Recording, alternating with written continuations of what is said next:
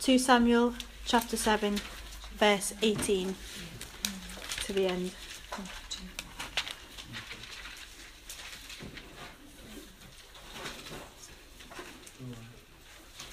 Samuel chapter 7, starting at verse 18. Then King David went in and sat before the Lord and said, "Who am I, O Lord God, and what is my house that you have brought me thus far? And yet this was a small thing in your eyes, O Lord God. You have spoken also of your servant's house for a great while to come. And this is instruction for mankind, O Lord God. And what more can David say to you? For you know your servant, O Lord God. Because of your promise and according to your own heart, you have brought about all this greatness to make your servant know it.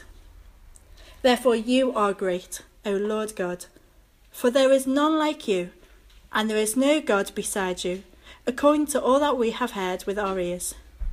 And who is like your people Israel, the one nation on earth whom God went to redeem to be his people, making himself a name and doing for them great and awesome things by driving out before your people, whom you redeemed for yourself from Egypt, a nation and its gods. And you established for yourself your people Israel to be your people forever. And you, O Lord, became their God. And now, O Lord God, confirm forever the words that you have spoken concerning your servant and concerning his house, and do as you have spoken. And your name will be magnified forever, saying, The Lord of hosts is God over Israel, and the house of your servant David will be established before you.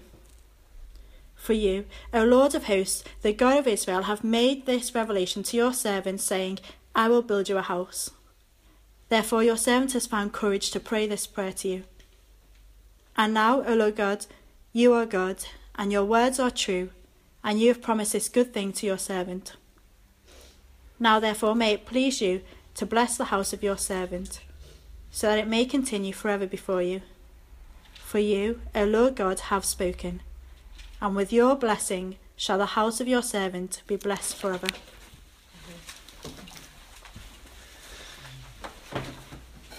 Thanks, Hannah. And before we have a little exodus of young people, if we need one, let's pray that God will help us to learn from the Bible. Before we go, let's pray. Oh, sorry. Father, we do want to thank you very much for the way that the Bible speaks to us today, words from you to us, and we thank you for the way that it enlarges our hope and leaves us with joy and an opportunity to play a part in your purposes. Help us to understand how all that is true as we study the Bible together. We pray in the name of Jesus. Amen. Amen. So, again, I think Natalie is going to leave with her little gang into the room next door. And we're going to be looking a little bit more at 2 Samuel chapter 7 and coming at it with a very simple question. And I think you've got the question on the service sheet, and that is, do you have a real relationship with God? Or perhaps if you don't want it that personal, let me ask you the question this way. How do you know if someone has a real relationship with God? I mean, lots of people have the word God in their language, but don't really know him. But we're looking tonight at someone who did really know him. And so therefore we can find out from David as we listen to him tonight what it means to have a real relationship with God. Now, any relationship usually starts up with a conversation. And if you were here last week, you know that is how chapter 7 begins. So God has a conversation with David, but very interestingly, he does it through a prophet called Nathan. So if I draw it like this, a speech bubble, and God's having that conversation, but it's through Nathan. Now that's something really interesting, because even David, who is God's chosen king, doesn't get a one-to-one with God in terms of hearing a voice from heaven. David hears God through a messenger. And that messenger speaks to David about his future kingdom and tells him that it is going to be a kingdom that lasts forever, so that David is left, as he faces the future, with enormous hope.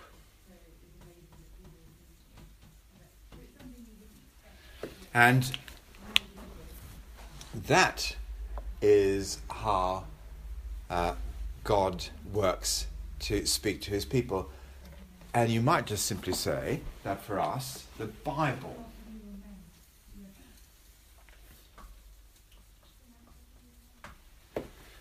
is God's messenger to us to increase our hope. As he puts in front of us all that God is going to do in the future, the intention of the Bible is always to fill up people with new hope. And that makes a difference to how we live now. Now, a lot of people say, yeah, we go to church on Sundays, but really it's a world apart from what we're doing on the shop floor Monday morning. And when we get the shop floor morning, why doesn't the preacher tell us how to be a better double glazing salesman or accountant or whatever it is that we might happen to be doing? Why doesn't the Bible tell us? Why don't preachers these days tell us about how the Bible impacts these everyday jobs that we do in the world of work? I want to suggest to you the way the Bible does that is by injecting us with huge hope, and that does make a difference to the individual day-to-day jobs that we do. So to give you an example, think of two guys, and they're both pressing buttons in a machine to make something. One guy's been told that at the end of the day he's going to get the minimum wage. The other guy has been told at the end of the day he'll get the minimum wage. But at the end of a year, he'll get £20 million. Do you think it'll make a difference to him the way he goes into work on Monday morning, if that's what's coming? Hope makes a difference. The first one is going to be working with a certain amount of reluctance and maybe even resentment. The second one is going to be working with joy and enthusiasm and energy. Why? Because of hope. When you understand what the future will be, it changes how you are in the day-to-day ordinary things that we do, in the people that we are on Monday morning. And so the Bible speaks to inject hope. And if you ever are able to pick up the Bible and think of it as God actually speaking to you to enlarge your hope in him, it will become a new book and you will become a different person. That's how relationships begin, by understanding the God who makes promises and enlarges our future. When you understand that, that's when a real relationship with God begins, and it results in two things.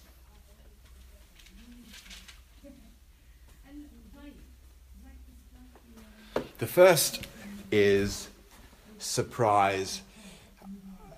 I want to use a different word rather than just simply praise.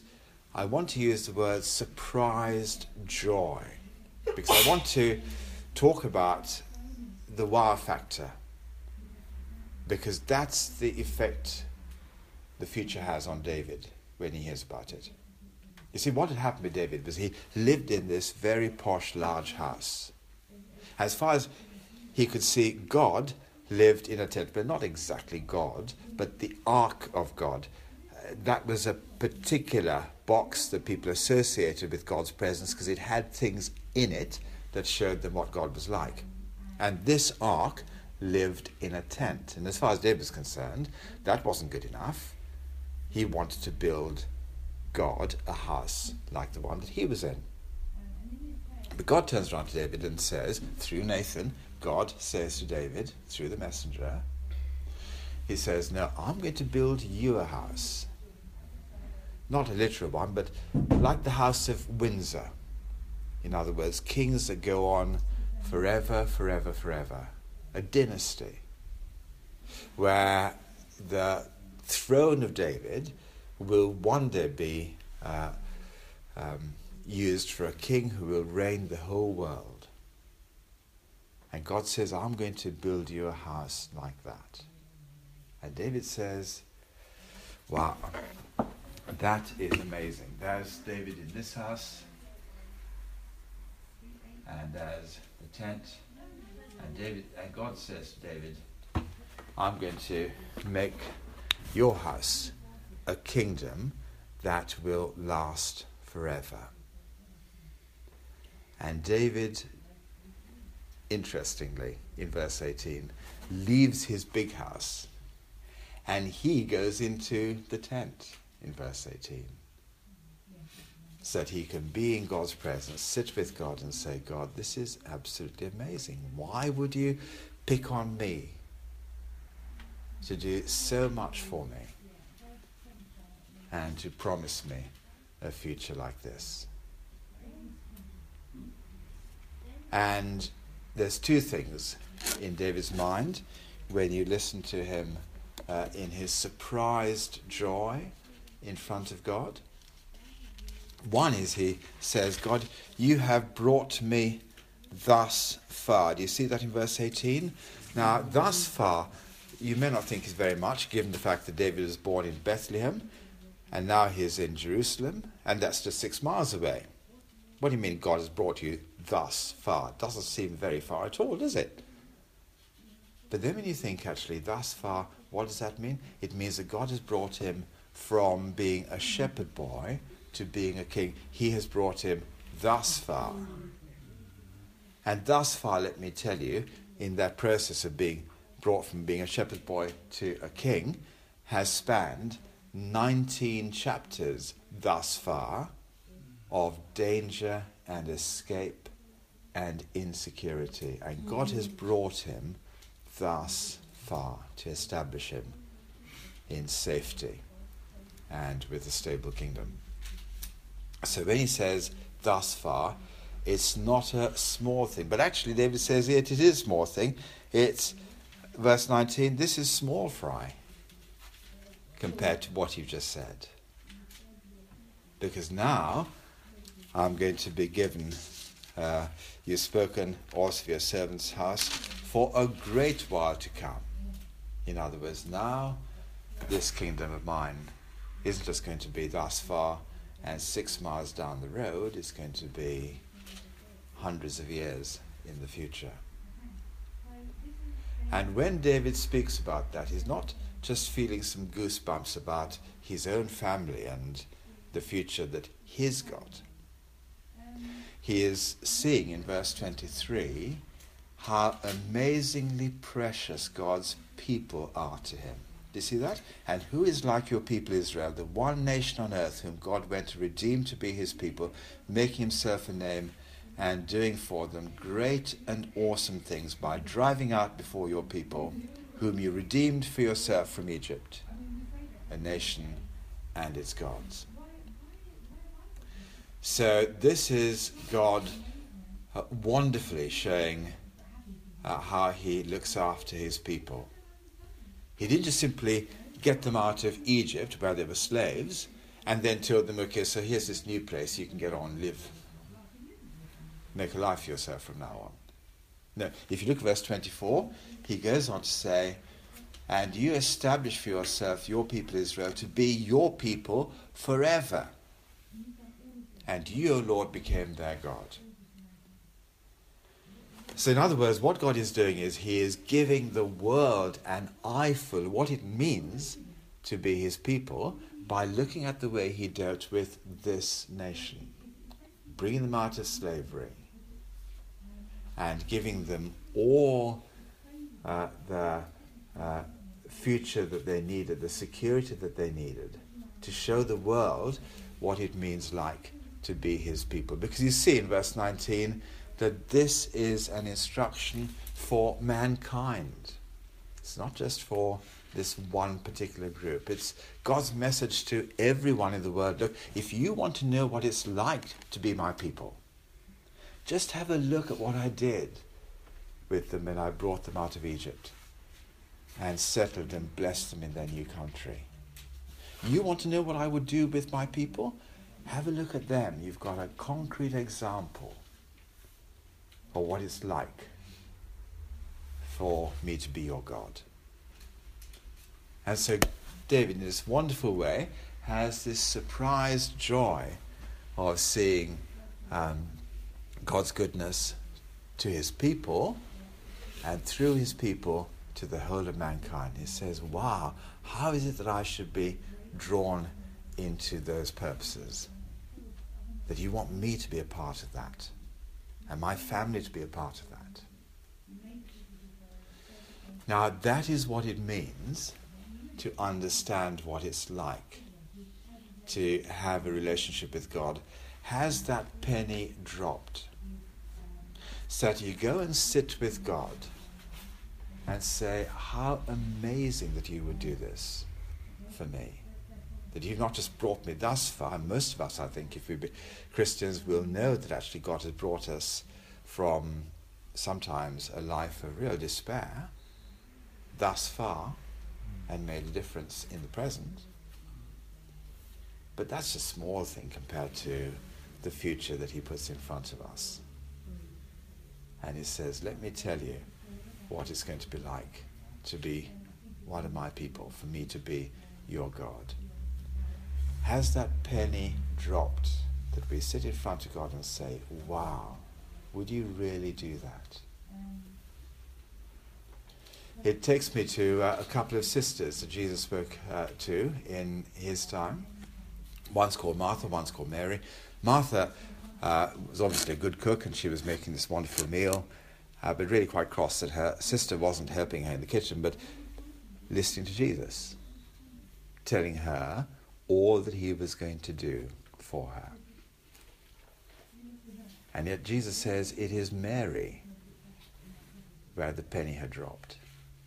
She understood his greatness because she sat at his feet and said, how amazing that this is what you would be like for me. And if I can put it like this, chapter 7 is where David goes from being a Martha to being a Mary. Where he goes from wanting to do something for God and build him a house, where he goes instead and sits down at God's feet and says, how amazing that you would do this for me. And the penny drops when we become a Mary and understand what God is like, full of surprised joy in our hearts, that that's what he would be like for me.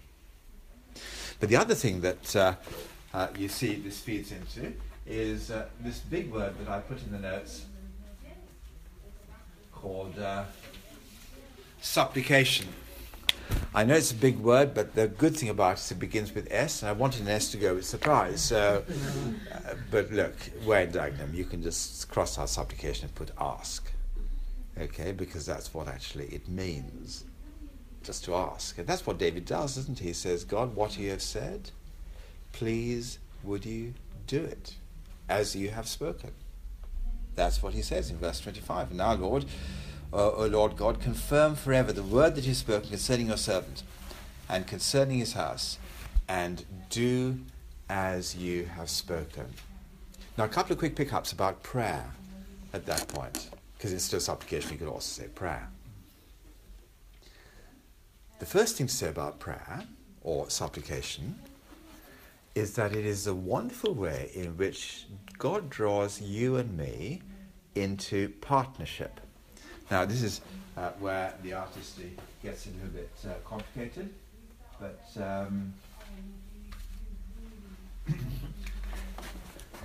that's more a hand than a claw, if you wouldn't mind seeing it like that.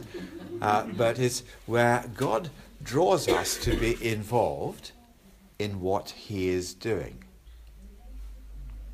So, God doesn't just give us promises for us to read them on a piece of paper.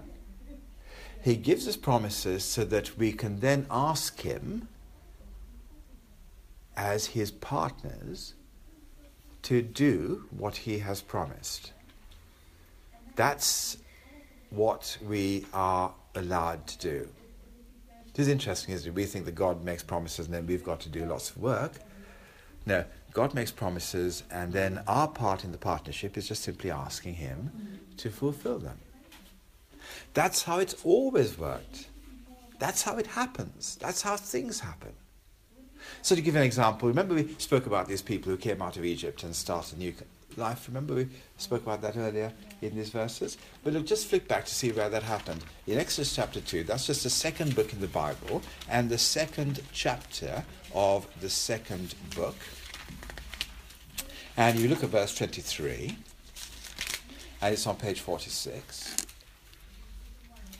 In Exodus chapter 22,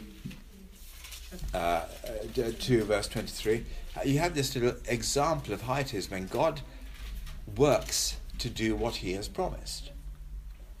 Because people have asked him to. So in chapter 2, verse 23, during those many days, the king of Egypt died, and the people of Israel groaned because of their slavery, and they cried out for help. And their cry for rescue from slavery came up to God. Then what happens? God hears their groanings and remembers the promises, his covenant with Abraham, with Isaac and with Jacob. You see? Prayer brings to mind God's promises, and then what happens? Chapter 3 is when it all begins to move forward. Yeah. Moses is called to be their deliverer, and he delivers them. So that's how partnership works with God. It's like God's promises turning on the green lights at the traffic lights. And you then can press your foot on the accelerator that takes the whole journey forward to where God intends it to go. Okay? So prayer is partnership. Supplication is partnership.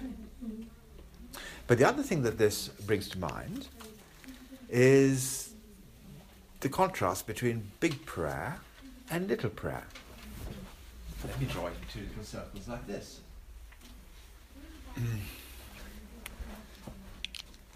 This is big time prayer. David knows he's praying a big prayer in verse 25, and he says, "Do as you have spoken." And he knows it's a big prayer because in verse 27 he says, "Look, I would never dare to pray like this, but you, O Lord of hosts, the God of Israel, have made this revelation to your servant, saying, I will build your house. And therefore your servant has found courage to pray this prayer to you." In other words, I know I'm praying a very big prayer, but you've told me about this future, so now I'm going to pray the big prayer. And the encouragement, I think, from this chapter, if I can use this as God's messenger to us and talk about the Bible in that way, God is telling us, pray the big prayer. Our danger is we always pray the little prayer. So I get a headache, and what do I want God to do? To take away the headache. In other words, I want God to answer prayer as big as a pill. The little circle. But can you see that the small pinpricks are there to get us praying for the bigger promises?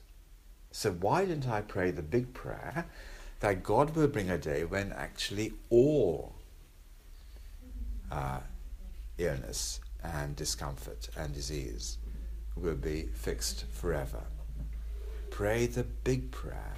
Use the little to trigger a prayer for the big. But of course, that will only happen if we are those who live with the surprise of God's big promises.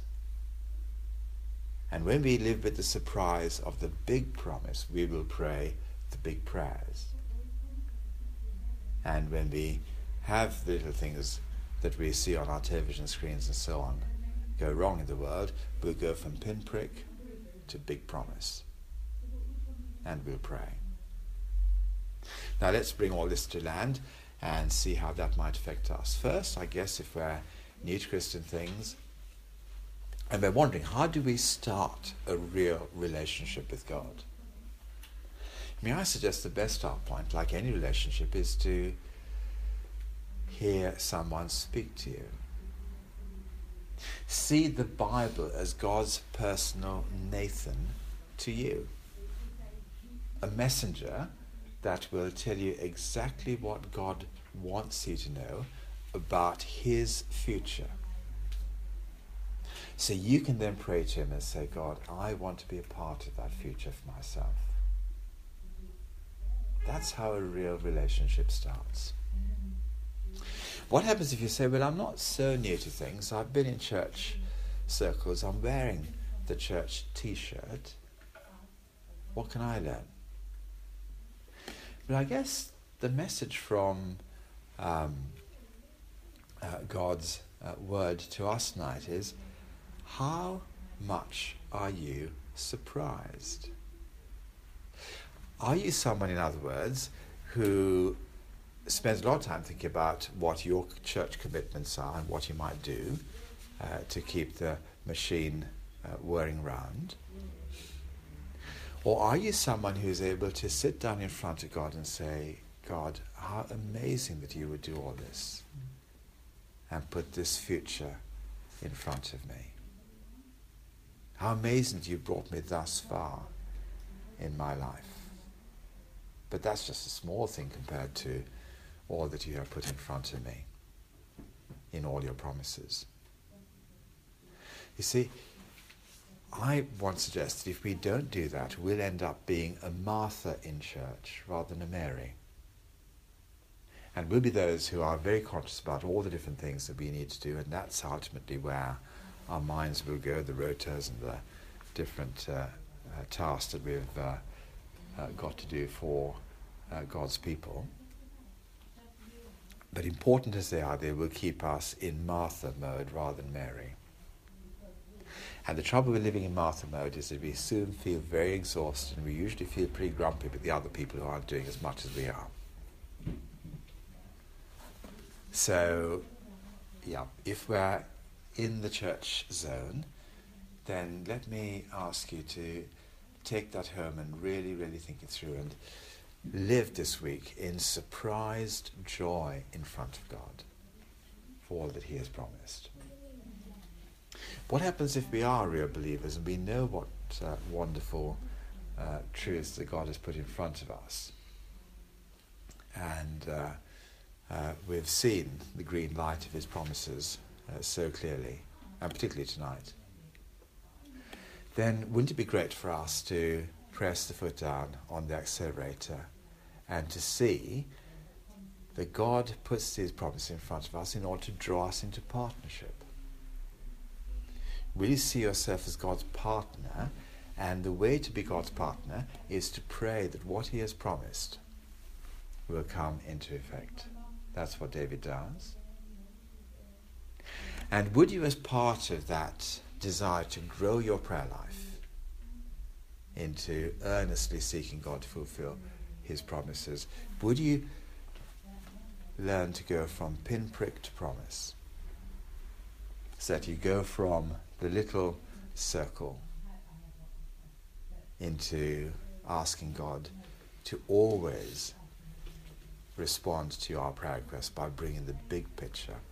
Jesus told us to pray like that, didn't he? May your kingdom come. We look at this actually in our midweek group last Wednesday. And it is just the prayer to dwarf all other prayers.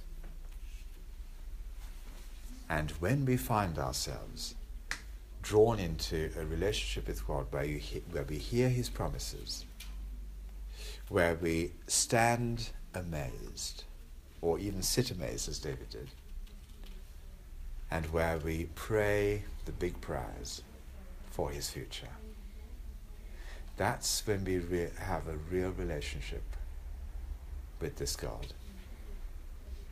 And where, in that sense, David has taught us well tonight. Well, as it says on our little sheet, we've got quick questions and hopefully quick answers to. Let's pray that God will help us. Maybe before we go into a formal prayer, why don't we just simply take a minute of quiet and talk to God ourselves about what He has said to us, and ask Him to grow this hope in us, that we might live in surprise and in supplication. Let's take a moment to do that, and then I'll pray, and then we'll have the Q&A after that.